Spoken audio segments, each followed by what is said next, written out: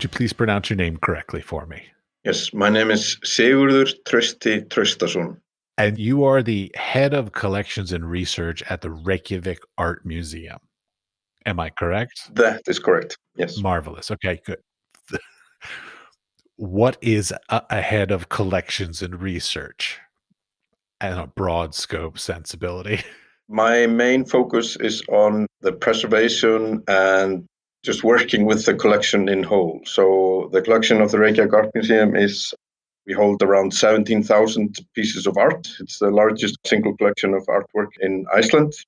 There are three main pillars in that. So there's the collections of Erró, who's one of our bigger contemporary artists, and then Kjarval, who is the most famous landscape artist, and then Ásmundur Sveinsson, who is a sculptor, very prominent and a pioneer in sculpture in Iceland. Erró, he's still with us. He's going on 90 next year, so we'll have a big exhibition with him next year, which we're looking forward to. But Kjarval and Ásmundur are both born in the 19th century, and that's more of like traditional works. But all three have it in common that they donated their works, kind of their life work, to the Reykjavik Art Museum. And then the rest of the collection is various Icelandic artists. It's probably 98% Icelandic artists.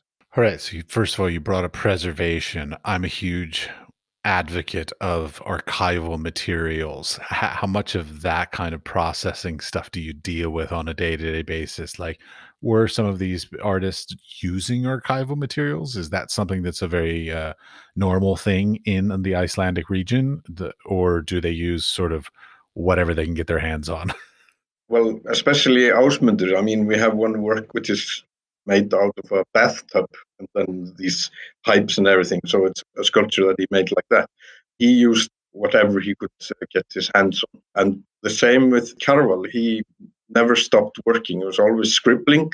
And we have, for instance, a thing we got into the collection last year was a gift, like a barf bag from an airline, which he had drawn on, like a little landscape. And that's in our collection. So yeah, they use whatever they could find. But most of Kjarval's works, the main works, are on good canvas. That's an unused barf bag, correct?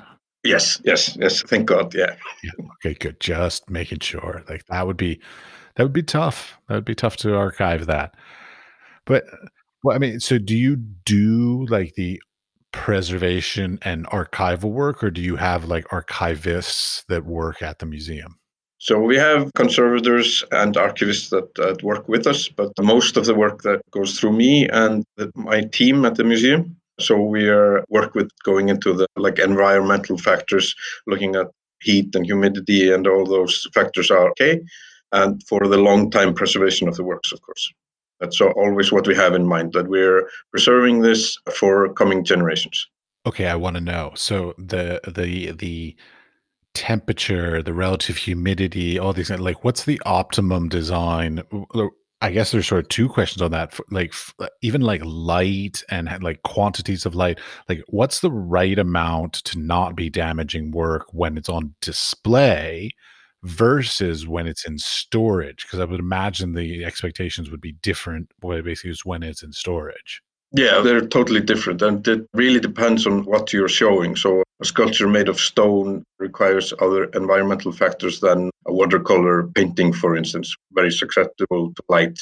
So what we try to work with is a relative humidity of around 45 to 55%, and the heat around maybe 19 to 20 degrees Celsius. But the main factor to consider is that it's stable and it's not going like up and down. That's the main factor we're trying to keep. And that's the hardest factor, actually. I mean, in my work, I've suddenly had to become kind of an expert in AC and how to look into that, to call when something fails, because I have everything rigged up with meters that send me an SMS if something goes over like 55% or below 20% or something like that. Well, I would imagine like because I think about like museums on a rainy day. So let's say it's raining outside. Now, of course, inside it's all temperature controlled and all that, but people are walking in their wet clothing, wet shoes, all this kind of stuff. Like that's got to throw it off. Yeah, it does. And that's where it comes in, that you try to keep that balance. You try to have a system that can work with that. I mean, it's never completely 100%, you know. I mean, if I go mad, if I try to just, it never goes over 55 or something. I mean, that's what we're aiming for, of course. Well, I mean, because it's also like if the gallery is full of people, people are breathing out and they're creating humidity as well, just by their natural body heat and body temperature giving also. So, like, a full gallery is a different scenario than an empty gallery as well. Exactly. So that would raise the heat. You should have an automated system that can figure that out. It's something, and yeah, exactly. Yeah, with the air quotes. Yeah, should have, right. Yeah. But we have a pretty good system here. I mean, it's not foolproof. You have to work with it, and you have to be kind of an expert with it. But I mean, yeah, we're doing a pretty good job. All right, I forgot to ask a question. Let's take a step back. How did you even get into this? Because I can't imagine that this was something that you were doing as a child going, you know what I want to do? I want to work in collections at museums. No, no, not at all. So from an early age, I was always very interested in history. I was always at my grandfather's and my grandma's place. I had my nose buried in a book or something. And when my friends were asking for a bike, I asked my dad for an encyclopedia of history, Icelandic encyclopedia of history. And he bought that for me, which was pretty good. But when I became a teenager, that kind of went away for a while. So I went into like design. I studied multimedia design in Denmark.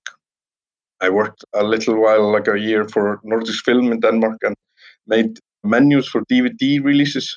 So if you buy the DVD release of Little House in the Prairie in Denmark, seasons 1 to 4, I made that, you know. It will last forever. It's marvelous. Exactly. But after then, like most U-turns, I met a girl, and came to live with me in Denmark.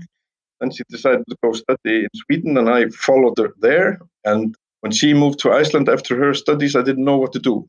So I finished this multimedia design work, but there was it was hard to get any jobs. So on a Friday, I sent a message to the university here, and I got to enroll in history because there were so few people that applied that they just let me in. And I started on a Monday taking a history BA. And that following week, a friend of mine who was also a designer, he had been working at the Einar Jónsson Sculpture Museum, he is the first Icelandic person who actually studied art in Iceland. And he said he was leaving his job if I wanted a job with school.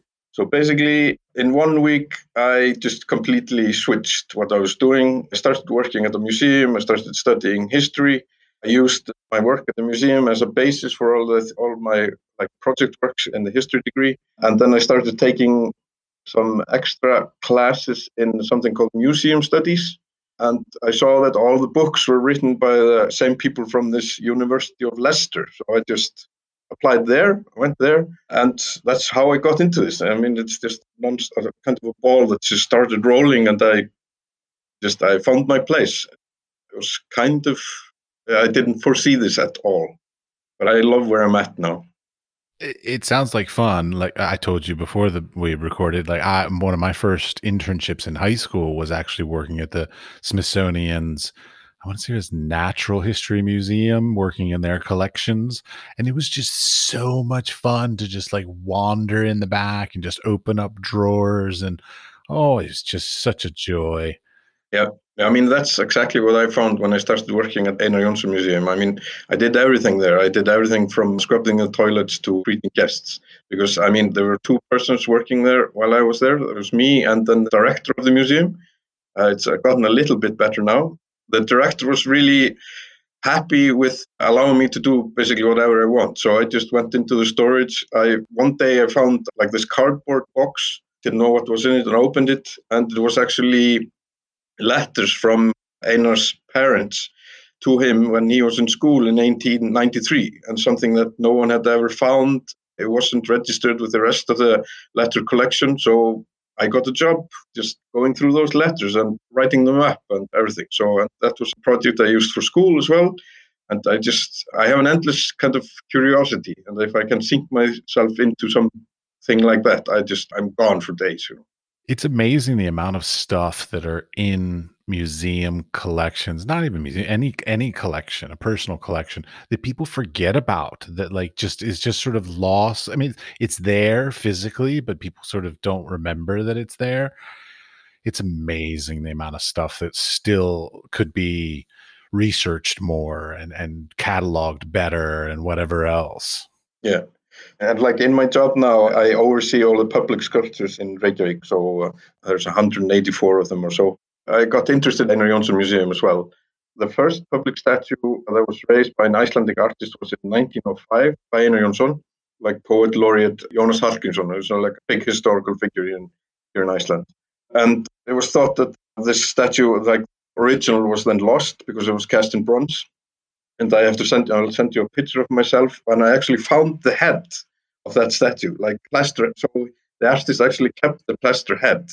And I have the biggest smile on my face with the head of this statue. So it's like finding treasures, like an Indiana Jones thing, you know. I was going to say, so like you play a little bit of Indiana Jones or going out and researching and finding X marks the spot kind of stuff. Yeah, exactly.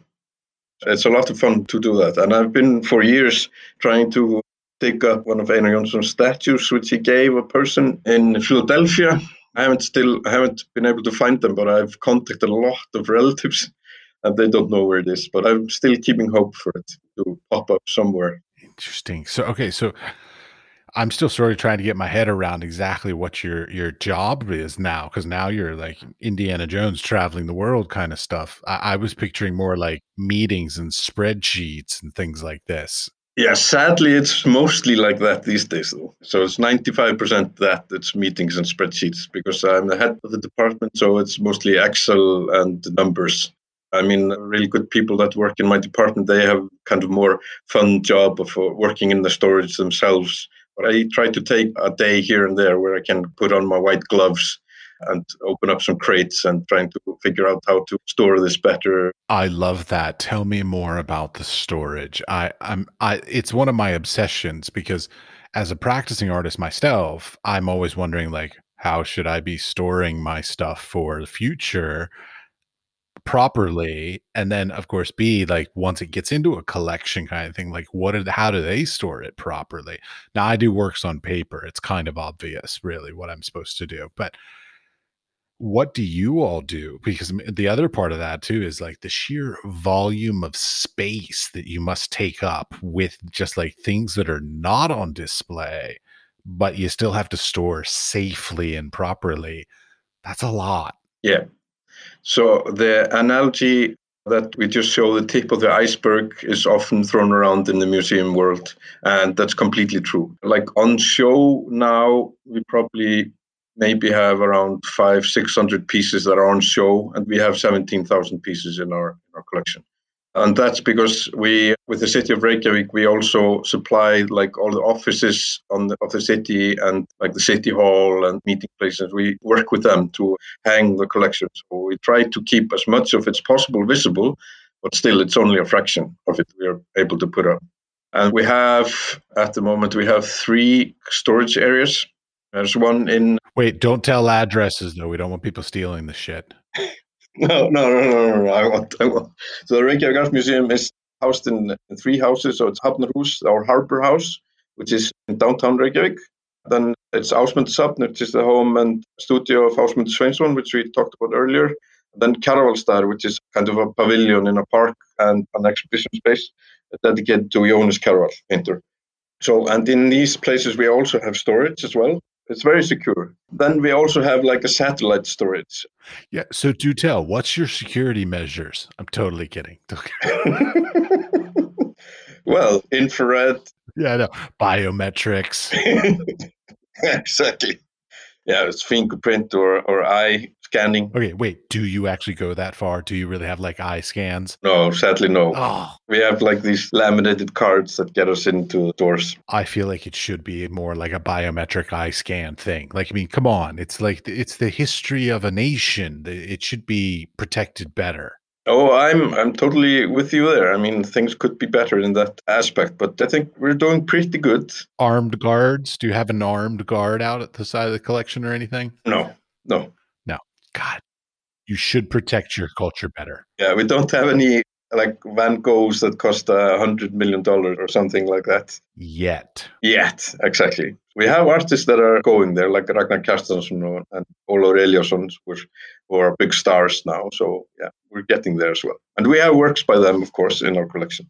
So yeah, at these three places, so we store the collection, we split it up according to what we're storing at what place. So there are different environmental and security factors in these three different places. So it's totally different where we store the works on paper, where we have a specific set of environmental standards, and then where we store our sculptures, which has another one, which is not as strict, And then where we keep our treasures, we have Energen system, which is kind of like a fire system that pushes out all the oxygen and things like that.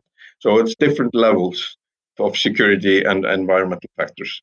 Okay, I have a super stupid specific question. When you're talking about, like, let's say works on paper or paintings, do you store them vertically or do you store them horizontally? Depends on if they're framed or not. If they are framed, we hang them in racks or keep them in racks that we have.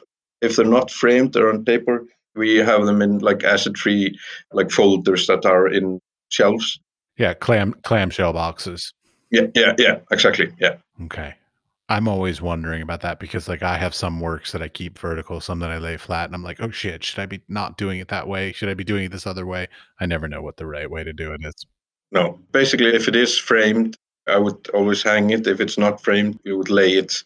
And acid-free tissue paper and acid-free folders are your best friend, and acid-free boxes as well. So they don't give off any gases or anything that can affect the paper.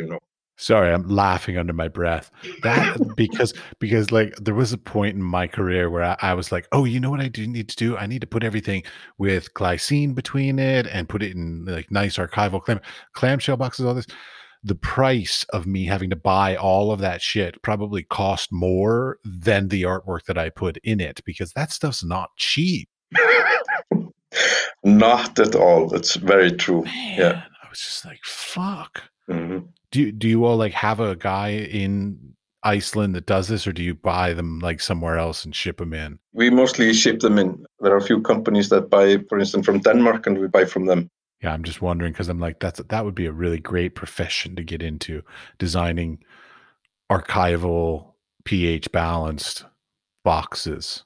Yeah. I mean, it's an interesting field if you can get into that. Also, like I follow a few companies on Instagram that make display cases and all kinds of this and make these art storage boxes. And of course, I follow Art Handler Mag, which is a great resource to seeing how you should not do things. It's just like art handlers making fun of each other, basically. I love that. So yeah, that's where I kind of nerd out. I try to find the different collection departments and other museums that are actually putting out videos or putting out content. And I should actually try to be more doing that a bit more. I mean, I'm doing a podcast now, so someone will probably listen to this. Hey, that's a step up. Exactly. Okay, but like I'm even thinking like I obsess about containers. I don't know where this fetish came from, but I love a beautiful container for a thing. Like I'm a sucker for packaging and design when it comes to like buying stuff. My wife hates it, but when it comes to like storing artworks, are there sort of standardized materials that are used that are sort of the right? Because like I would imagine a marble sculpture, let's say, you could pretty much just store that in anything because there's nothing that's going to physically damage that as far as a storage material. But yet, like, I would want to like line that in velvet and like do it all beautiful. And I mean, like, is it purely functional things that you create, just keep it safe, or do you actually make them somehow interesting and fun and aesthetically pleasing? It's mostly functional, but for me, a lot of them actually look very good, though. I just commissioned Crate for an artwork, which is kind of these stones that are they look like they're prehistoric stones with fossils on them. And there are like 10 of them, I think, or each is like this big or something. I can't say this big. No one sees this. Yeah, this big. Can't you all see how big he's saying? Yeah, exactly.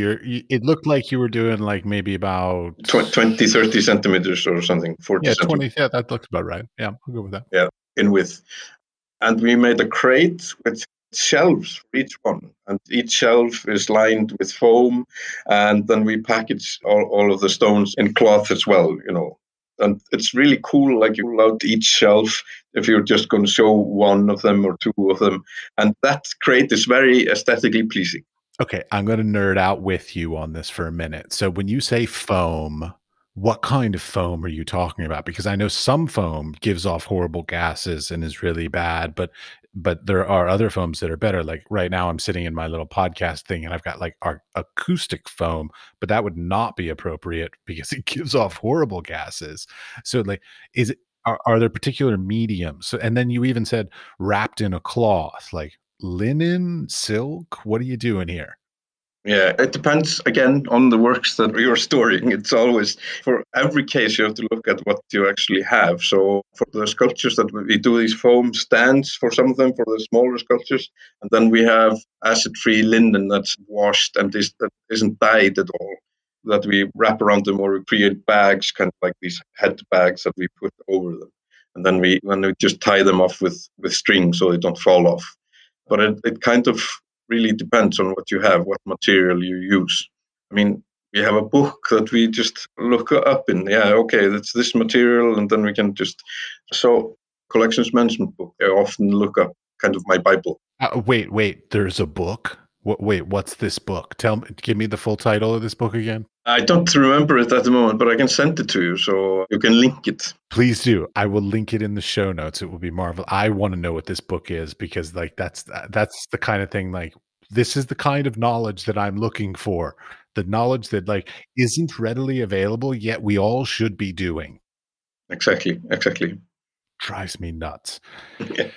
Anyways, all right. So when it comes to so one of the big things I think about collections is a lot of like, okay, you said you had 17,000 pieces in the collection, but only 500 on display at any given moment. Yeah. Digitization. It's a huge thing these days. Are you doing it? Yes. We're doing okay with that because we have images of all the works that we have, but some of them were taken kind of in maybe early 2000, and now I can't use them. If I'm going to print something, I can't use that. It's like a stamp size, you know. I don't know. Yeah, Yes, very low resolution. Yes. exactly. So I have to do them again, and we were very lucky. Past half year, we've had a photographer working full time at the museum who's actually been just working upwards from the year 2000 and up to fix all the images.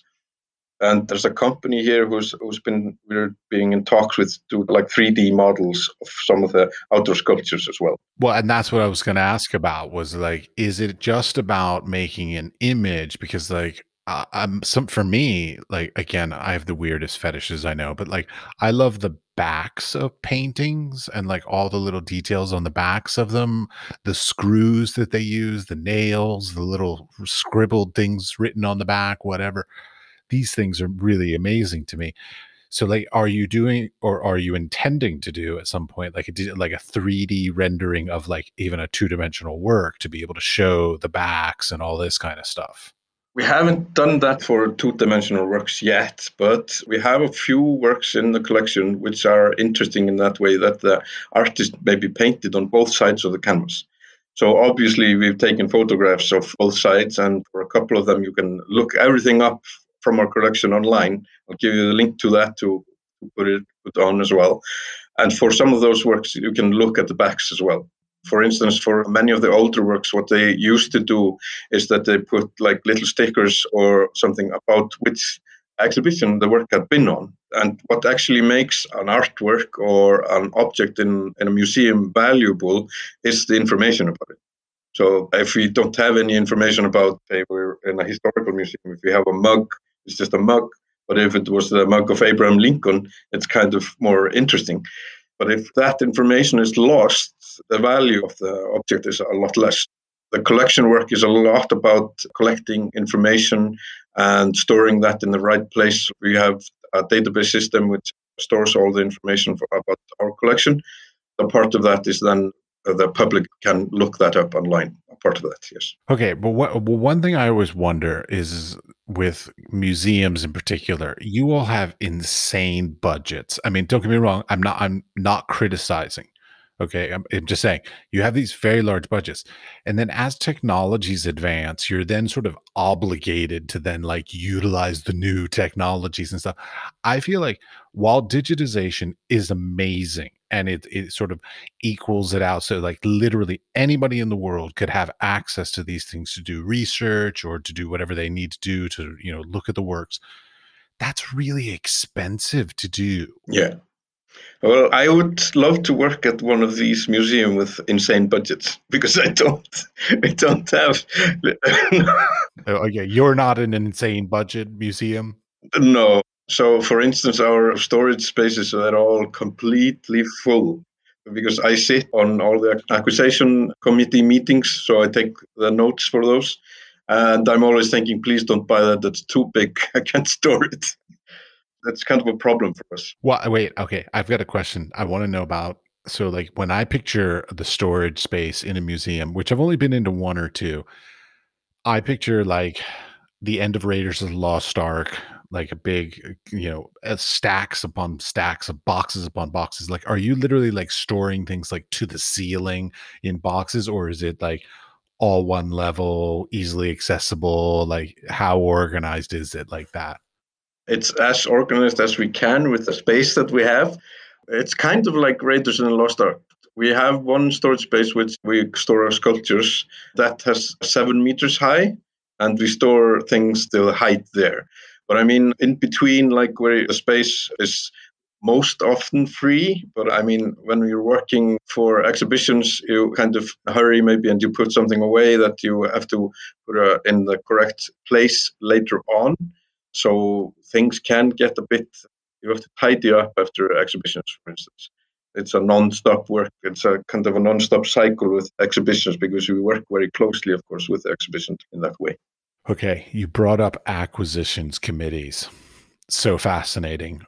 So you're on it, but do you have any say in it other than we can't store that because it's too fucking big? I mean, like beyond that, do you have any say in any of that kind of stuff? No, I'm just there as like they can consult me. I work kind of work for the acquisition committee, and I take the meeting notes and things like that. So I don't have a say in what is bought.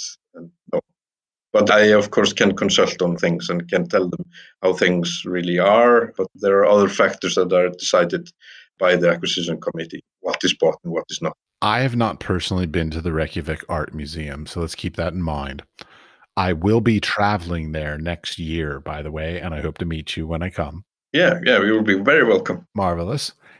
And what's the breadth of it? So, like, is the Reykjavik Art Museum like an entire historical nature of art throughout the history of Iceland, or is it more contemporary?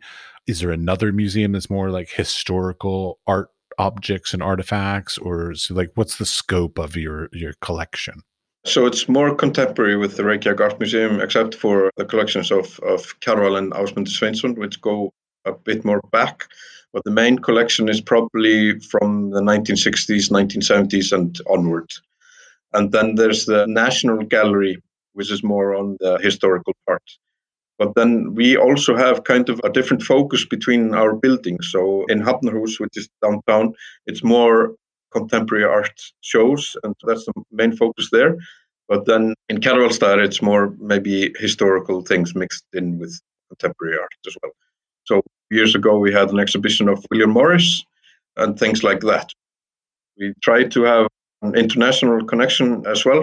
For instance, with William Morris, he traveled here and had huge interest in Iceland, so that was an easy connection. But the last year and like with COVID and everything, we can't help talking about COVID a little bit and everything.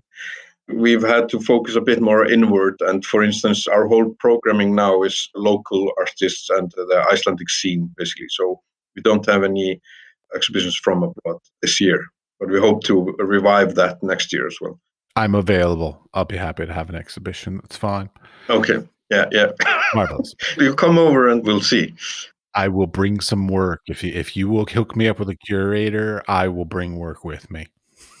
Now, another part of your title though is research. So what give me a little scope and understanding of what that aspect of your job entails.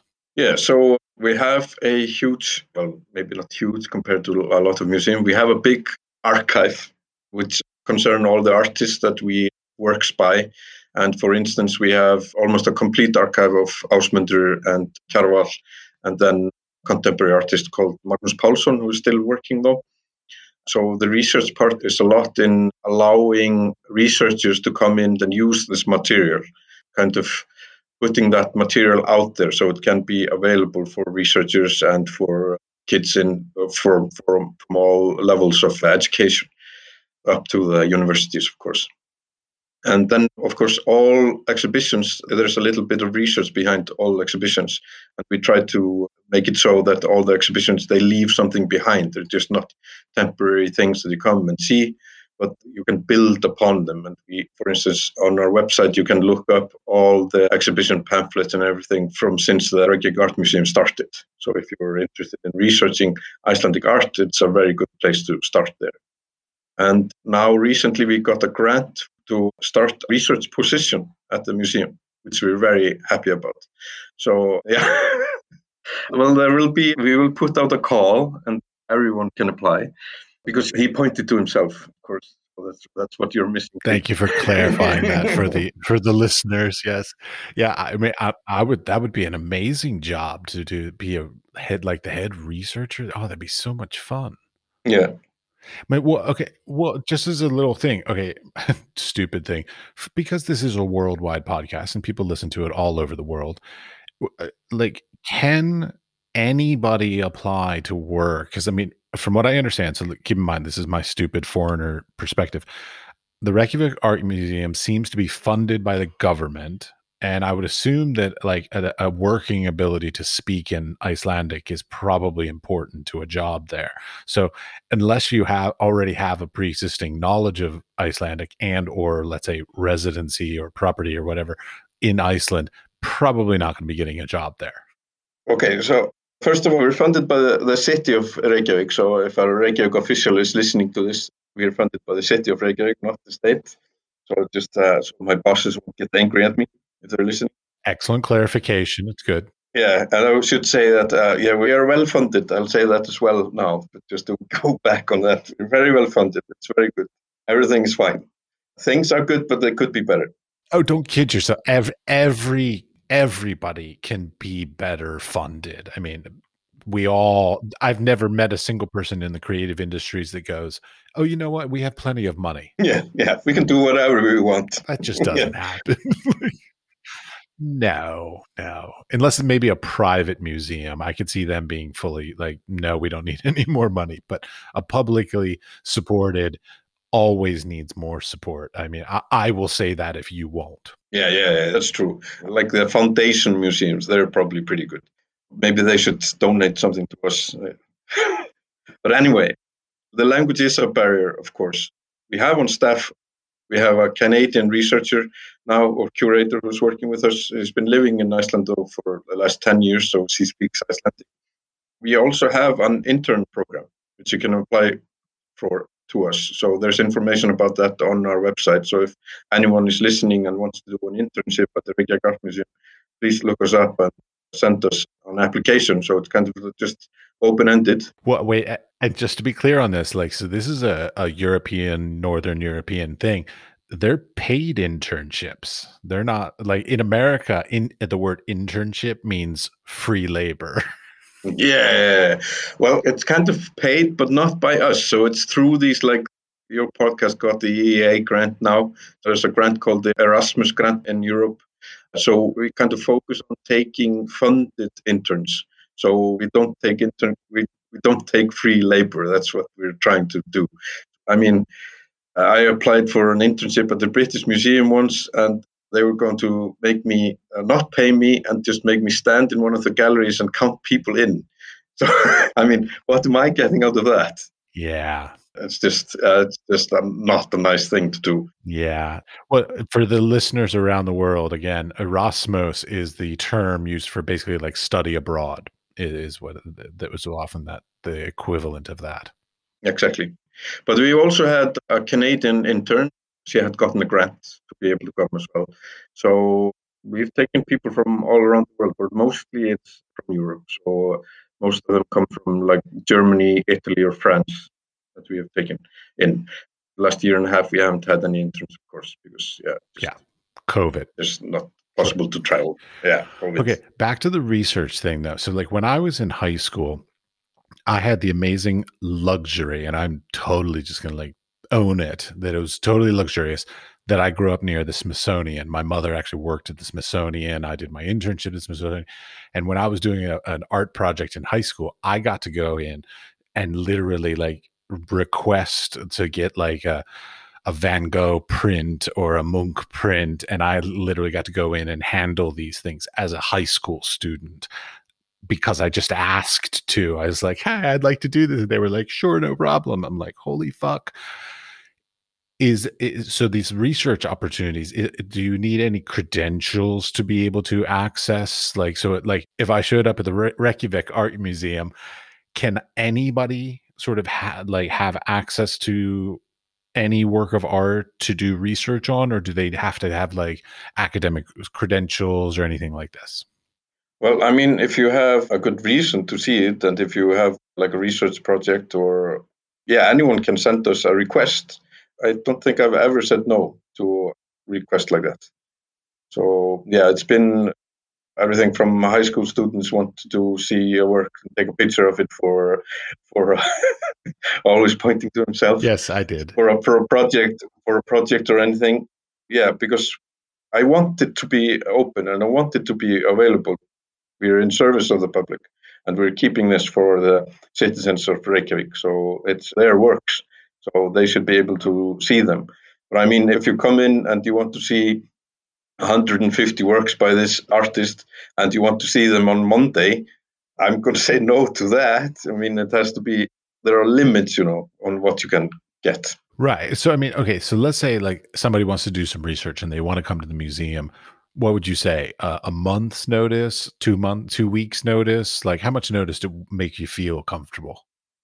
If it would be 2 weeks' notice, I think that would be enough, unless it's a really large ask or a really large project that you're doing. Right. Or like a sculpture that needs a forklift or something, right? Yeah, exactly. Then the first question: would it be enough for you to see high resolution images of it? But would you pull it out? Like, let's say I was an actual academic and I was doing some research on the history of a particular artist, and I wanted to come and see some really big stone sculpture that needs a forklift to be moved out and seen. Would you do it? I think so. Yeah, All yeah, right. yeah. I think so. I try to accommodate people, but we'll see when it happens. We'll see if I'm in a good mood or not. But yeah, of course, you want to, especially if it's an academic that's doing like legit research, of course. Okay. And I have a question about that.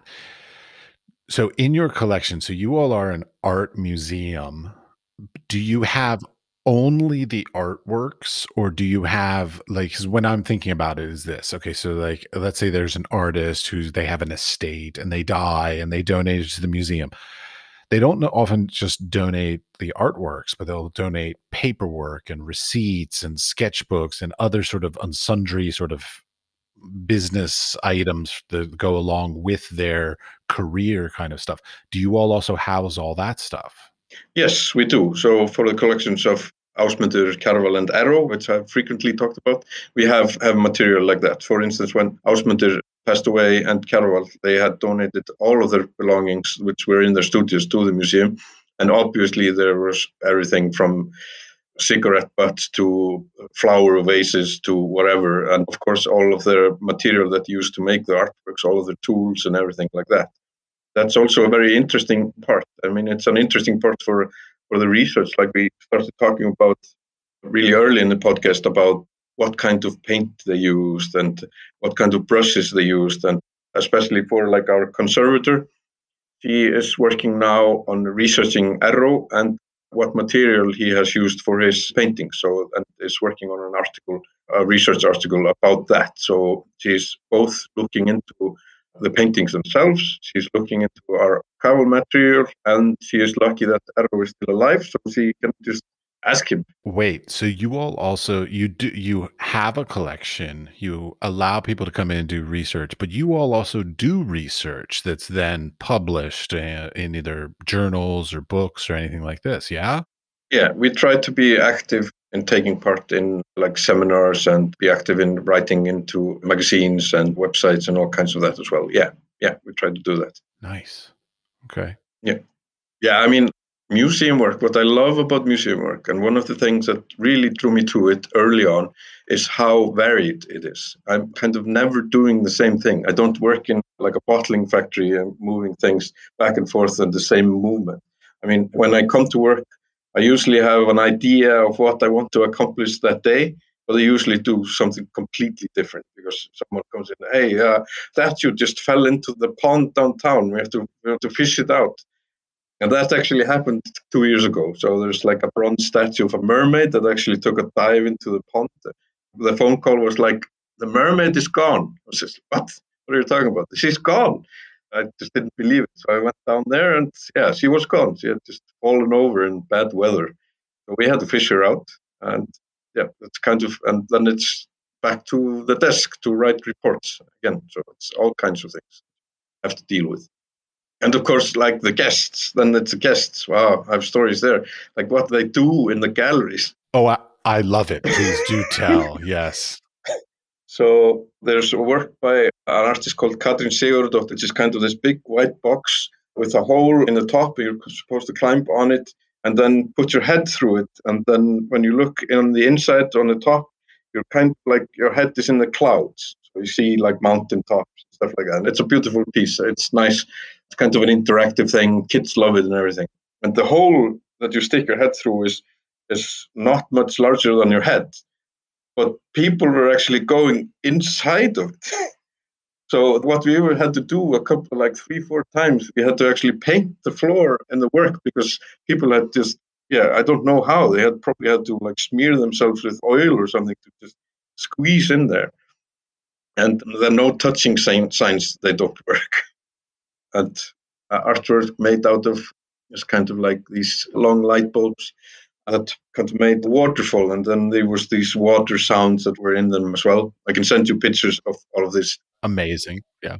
And someone just walked in there and turned the work off. So he had to like break through all of the light bulbs.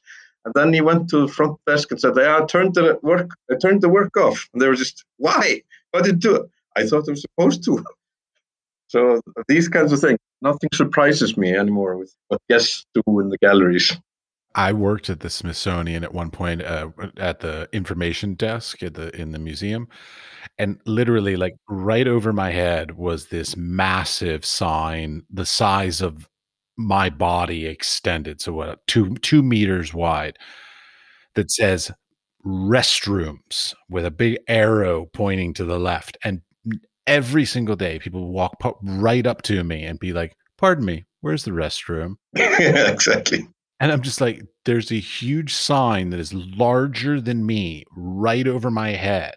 I swear to God, when people leave their homes, common knowledge and just like basic skills just go way out the window. They just don't even notice these things. It's astounding. Exactly. That's most often the case. But then you get, I mean, on the other spectrum, you get lovely visitors that even send us requests about seeing more works by this artist and after their visit and everything. So yeah, we have a broad spectrum of visitors that come to us. Okay, wait, do you deal with insurance? Yeah, that's a part of my job as well. I have always been fascinated. Now, you don't have to give me exact numbers or anything like this, but I've always been fascinated, like, how does a museum do insurance? Like, I mean, because you've got these incredibly valuable things that you're going to say, okay, and now we're going to put them out in front of a bunch of idiots and just hope and pray that they don't damage it. How do you ensure that? So we are in business with an insurance broker that we insure for a fixed amount each year, which I can't tell you what is. I don't want to know. No. And if something happens, it goes out of that fixed amount. And if it goes over, then we pay a higher premium. So we say that kind of all of the exhibitions this year, for instance, will cost an X amount of money. And if they are lower than that, we pay less. If they're higher than that, we pay more in the premium. So that's basically how we do it. And if anything breaks or something, we send a report, and everything is, of course, insured through those brokers. Okay, but if things break, Did that make sense? it it does. I'm just yeah, it does. But it's just such a difficult. I mean, I would be afraid. I'm afraid of just my friends coming over and even looking at my artwork in my home. I'm like, don't touch that.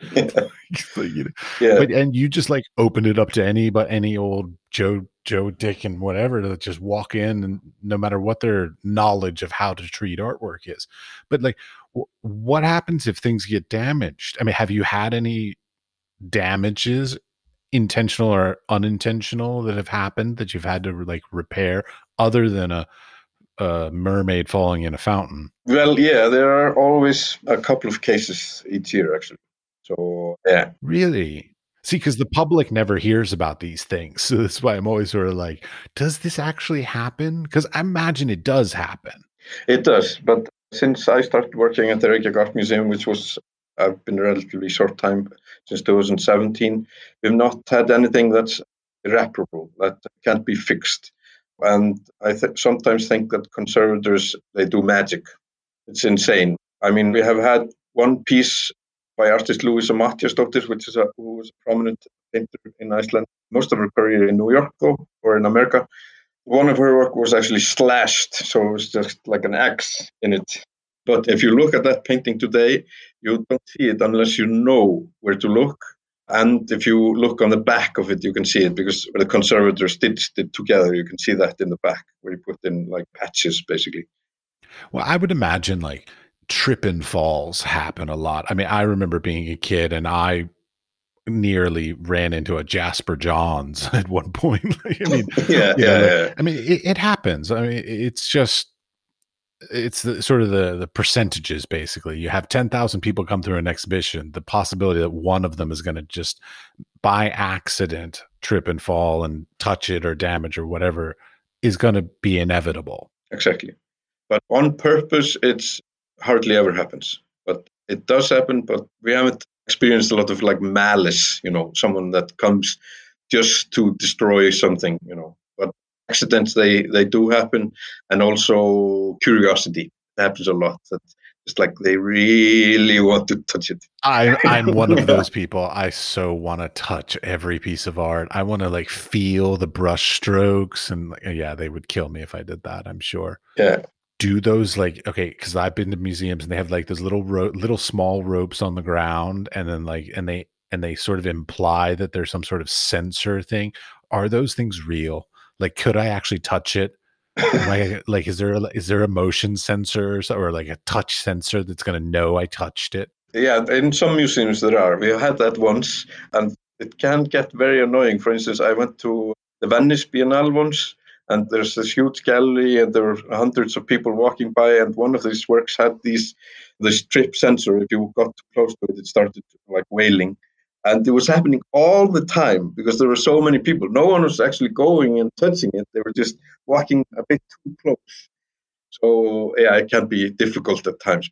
Yeah. I've tripped those off myself a few times, but that's when a museum like just when they just put a piece of tape on the floor that basically says don't go over this piece of tape, and I just didn't see the piece of tape, and I just sort of walked a little too close to it, and I'm like, oh shit, the alarm's going off. Yes, I'm one of those bad people. Yeah, yeah. You're a terrible person. No, well, accidents happen. I mean, that's just a part of it, and we just have to deal with that. But we do take every precaution that nothing happens. We try to have signs. We have obviously CCTV and all these kinds of, and we have people and guards walking the galleries. So we try to make this not happen. But for instance, like in the Einar Jónsson Museum, which is the oldest museum in Reykjavik, there's a statue it's called the Outlaw. So it's a man was holding his dead wife on his shoulder because he promised he would bury her in hallowed ground if she would die in the highlands where there were outlaws. And he has a dog as well. So the nose of the dog is glistening. because everyone is always touching the nose of the dog. And this is a sculpture made in 1901, so you can actually see a little bit of depth in it, even when where everyone is like stroking it, because it's made out of plaster.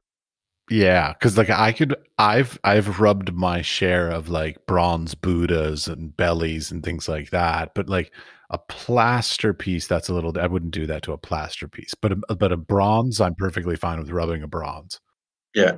I mean, for instance, like we do in our sculpture park at the Ásmundur Museum, we have had like tours for blind people who, when they can come and they can touch the works, and we're telling them how they are. And of course, for the outdoor sculptures, people can touch them, and even in the sculpture park, people can climb in two of the works and everything. So, and it's very popular. Again, Yeah, pointing to myself. Yes. yeah, The yeah.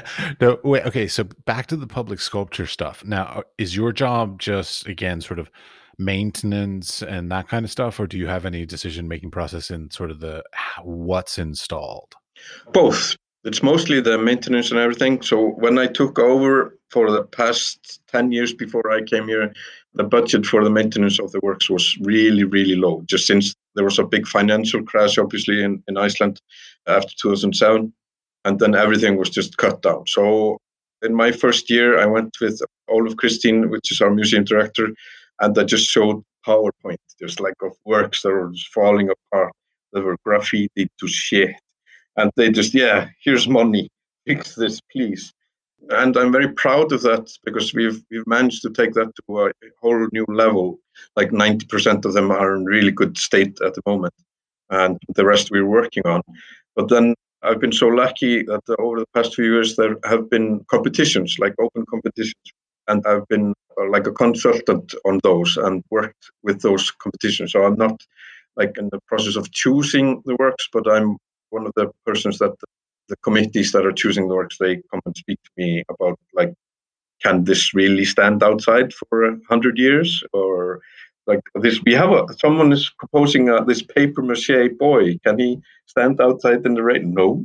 Well, I used to run a public sculpture program. It was a little different. It was a every 6 months, so it was a rotating thing because the community had never had public art per se. And so it was sort of introducing them to new different ideas, new different styles and all this kind of stuff so they could start to learn for themselves what sort of they liked kind of thing. But anyways, but so you're saying these 180 sculptures, is that right? I got the number right? Yeah, Okay, great. 184 actually. 184 sculptures Yeah, are permanently installed? yeah, yeah. So these are just outer works, all kinds of. It ranges from just these normal monuments of persons, mostly men from the 20th century, and then to installations and all kinds of new artwork. In 2019, the year was focused on public art. So there were competitions. There were two competitions about public art, and then we had seminars and symposiums and like guided tours, and everything was focused on public art. And that was a project we actually got nominated for the Icelandic Museum Awards for that project. So we're very proud of this part of the collection, the public art. Well, okay. Are there any topics that you want to talk about that maybe I didn't ask you about? Or something you want to flesh out that I didn't give you the opportunity to say enough about? No, not that I remember. No. Marvelous. Then we'll move on. Is there anything that want to have more information about, or depending, like hearing about your background? I think we could talk for like five hours now. We have a lot of Oh things yeah, in I could common. talk about this shit for days. Yeah. I mean, I used to be a drug addict. I used to be a roadie. I used to do all kinds of Oh, shit in my life. What I've done I used to be a singer in a death metal band. So somehow not surprising. Like I believe that almost every person in Iceland at one point or another in their lifetime was in a band.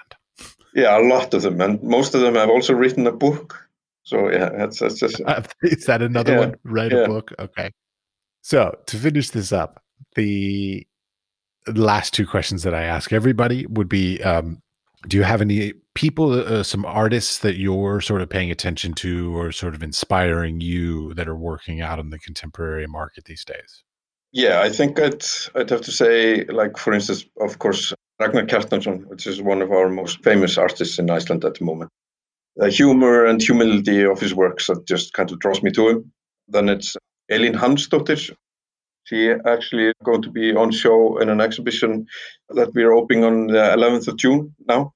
And it focuses on certain generation of artists. So who were born like maybe 79 to 87 or something like that. What I like about her is that she looks into like old movie magic, how things were doing with forced perspective and all these kinds of things. Like if you look at the old Chaplin movies, how he like hanging off these rails or something, how they actually did that without endangering his life, you know. And she works a lot with that, with illusions somehow, and I love that. She's doing kind of the work that she's doing now in the galleries is kind of three different miniatures of the gallery in the gallery. So it's really cool work. Yeah, it was the movie Eternal Sunshine of the Spotless Mind. They did a lot of forced perspective stuff in there. Absolutely gorgeous. All done. Exactly. Love it. Yeah. So like just practical effect. I love that stuff. So not computer generated, but practical. I love it. And craftsmanship in that, you know. And then I'd say Sigurður Guðjónsson, who will be our Icelandic person who will be showing at the Venice Biennale next year.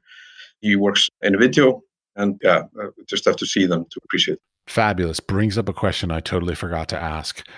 I'm always interested, like, so technologies are always advancing, as you talked about with like digitization of works from 20 years ago is useless. Now, when it comes to like having digital artwork in a collection, so video works or any other sort of digital filed work, do you all like update the technology every like 10 years? Like, so if something was done on like a laser disc, like, do you transfer it to an MP3 or like, do you all actually do that? Or do you just keep with the original production thing? It depends on what the artist's guidelines are. So, like some artists, they specifically say that this work can only be shown on a certain type of device. And then we follow those guidelines and we try to have that equipment available. And it's always best if we have like dedicated hardware for a certain work. But that is most often not the case. So we have to like use the same hardware for a lot of different works. But yeah, we try to follow the artist's wishes on that. But then sometimes we can, if the artist is alive, we can ask them maybe, can we project this? Do we really have to show it on 16:8, like 433 monitor? So, like I've been saying over and over again, it's just like depends on the work, on each work. We just have to look at it and then decide. Well, but like I'm even thinking about like let's say what right now would be video work. So video work oftentimes is put onto a USB drive, and then basically that USB drive is just plugged into a projector of some sort and played. But 20 years from now, USB drives are going to be outdated and useless, and there are not going to be any projectors with USB connections in them. So it's like, like whose responsibility is that to sort of update artworks that are based in technology? I mean, I understand you're saying that it like you try to be faithful, but let's say the artist didn't give you any guidelines and you have something in the collection and like let's say it's a I don't know, Betamax. Like I'm trying to think of some horribly outdated thing, an 8-track, something you can't get a player for. Will you like update it and put it onto a newer technology? Is that something that collections do? Is that a normal practice or not normal? Yeah, that's a normal practice because you're always thinking about how you can preserve the things for the future. For instance, if something was on 8-track, we would maybe try to get an 8-track player and record that on a digital medium. And what we do is that we store everything that we get. If we get a work on a USB, we put it on a hard drive. Then we put it on our collective hard drives in the city, and those have like a very strict backup policy.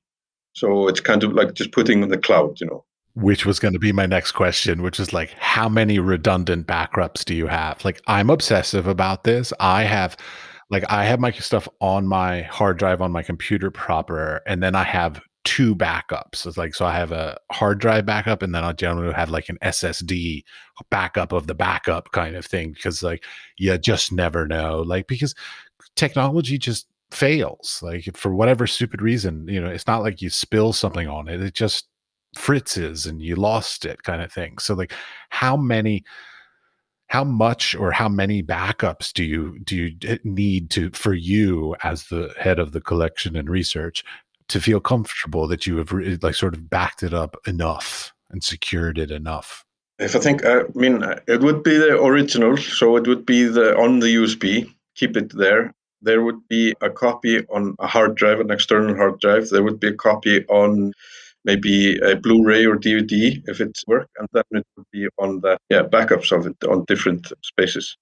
I mean, it's hard as well because like the last video work we got from Ragnar Kjartason is 300 gigabytes or something. It's like an 8 series video work, like 8 different views.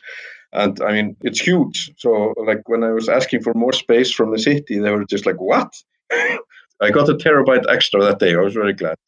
Well, I mean, that's one of those things too, is like, it's really hard because like I even look at like YouTube videos, like YouTube compresses, and then oftentimes people steal it from YouTube, which then compresses it again, and then people will re-upload it, which compresses it again. So like it's really hard not only to like have that original file because they're generally, the highest quality an artist can make. So it's generally a very large file size. And then to, to have multiple copies of that, that's a ton of hard drive space that costs a lot of money. Like, God. Yeah, there's a saying in Iceland: you have to have a belt and suspenders. You just have to have everything, correct. It's a very interesting topic. And we, for instance, sent two of our own here for a seminar in New York, or for a course in New York at MoMA, which was just dedicated on this. And we've been talking about, there's a thing like also in history with historians that they're talking about like the digital dark age that we are living now, because there won't be anything left 2, 3, 400 years from now. I mean, all these servers will have crashed. All these pictures that people have taken and never printed out, none of those will exist. No one will know how their great great grandmother looked like.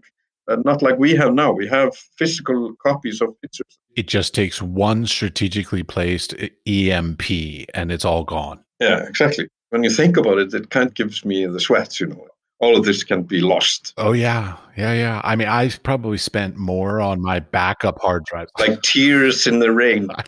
I've spent more money on backup hard drives than I have on like computers, just because I want redundant backups. And then of course like your backups, like I have a backup that still has like a SATA connection, which of course no computers have that anymore. So I can't even get, like, even if I needed that backup, I can't access it. But I'm sure I can find a computer with that. But Yeah. I started this a bit early on, even before I went into museums, because I had like these zip drives, like with these spools. Like, yeah. Those were. I have no way of. I had jazz drives, and Exactly. Yeah. I still have optical disk drives, like the ones that are like cases with basically a CD inside of it, that you put the whole case inside of a drive. Like it's ridiculous. But I still have those files. No way to read them, but I still have the files. No, exactly. And they kind of know what's on there. Yeah, there's like a summer vacation in 2000 or something like. Oh, no. I have my actual like art projects from college that I made in college on these drives. And I don't even remember what I made. So I don't even know what's on the files. But I still have the files. So yeah. All right. Um, Last bit is advice. So specifically what I'm interested in is like for you, for like the next generation of people that want to work in collections at museums, like any advice about career choices or things to stay away from in career choices. If you want to make a lot of money, stay away from museum work. But if you have the passion for it, it's great. I love coming to work. I was just talking to a coworker early on. We were sitting outside eating our lunch. I love coming to work. I'd say that for someone who's looking into this is just don't be afraid to contact persons at the museums you would like to work at. I mean, most of these people have such passion for their work and for what they're doing that they want to share it, and they at least I love it when people come and contact me, like students asking for advice or asking to do projects at their school. Like all of my projects that I did when I was in school were rooted in like real projects. So there were 4 museums. And I think that's a very good thing to do. Just try to get contacts and do like real projects and not to be afraid to contact people at the museums. Okay, wait, last little bit then. When I think of museum people, I think of curators because, of course, they're the sort of the public face of most museums. And they're often very specialized, like I had one curator that like specialized in like Russian propaganda posters from 1940 to 1960. I mean, like stupid, like very esoteric, like little minutia kind of things. It sounds to me like your field, your sort of career choice is the opposite of that. It's you just love everything. Yeah, I'm kind of a jack of all trades, like master of none, but jack of all trades. Isn't that something you say, So that's what I love. Like I said before, it's the variety. And I mean, I would say that I'm kind of, if I was a curator, I would be focused on Einar Jónsson, the sculptor, because I'm also the head of board there. So that's kind of my kind of little, a bit insane about him since I worked there. So that's my focus. Wait, I'm sorry. You're the head of a board also? Yeah, chairman of the board at Einar Jónsson Museum. Very impressive. Very nice. Anything else that you want to talk about? No, it just has been a lot of fun. I'd like to do it again. Okay. Yeah.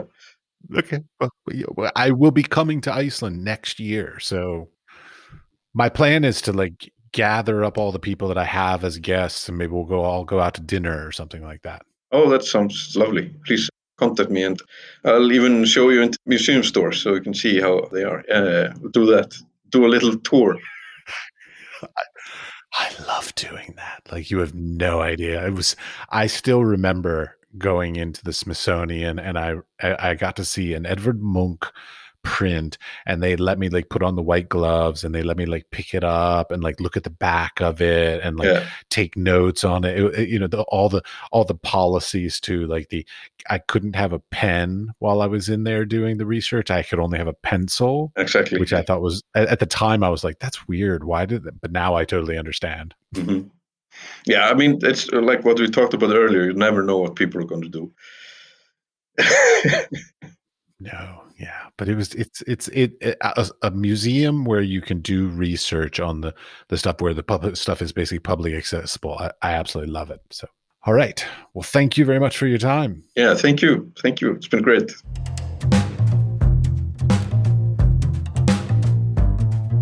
I hope you are enjoying and learning from the stories, experiences, and advice of our guests as much as I am. If you like the podcast, we would appreciate a 5-star rating and a nice comment would be greatly appreciated.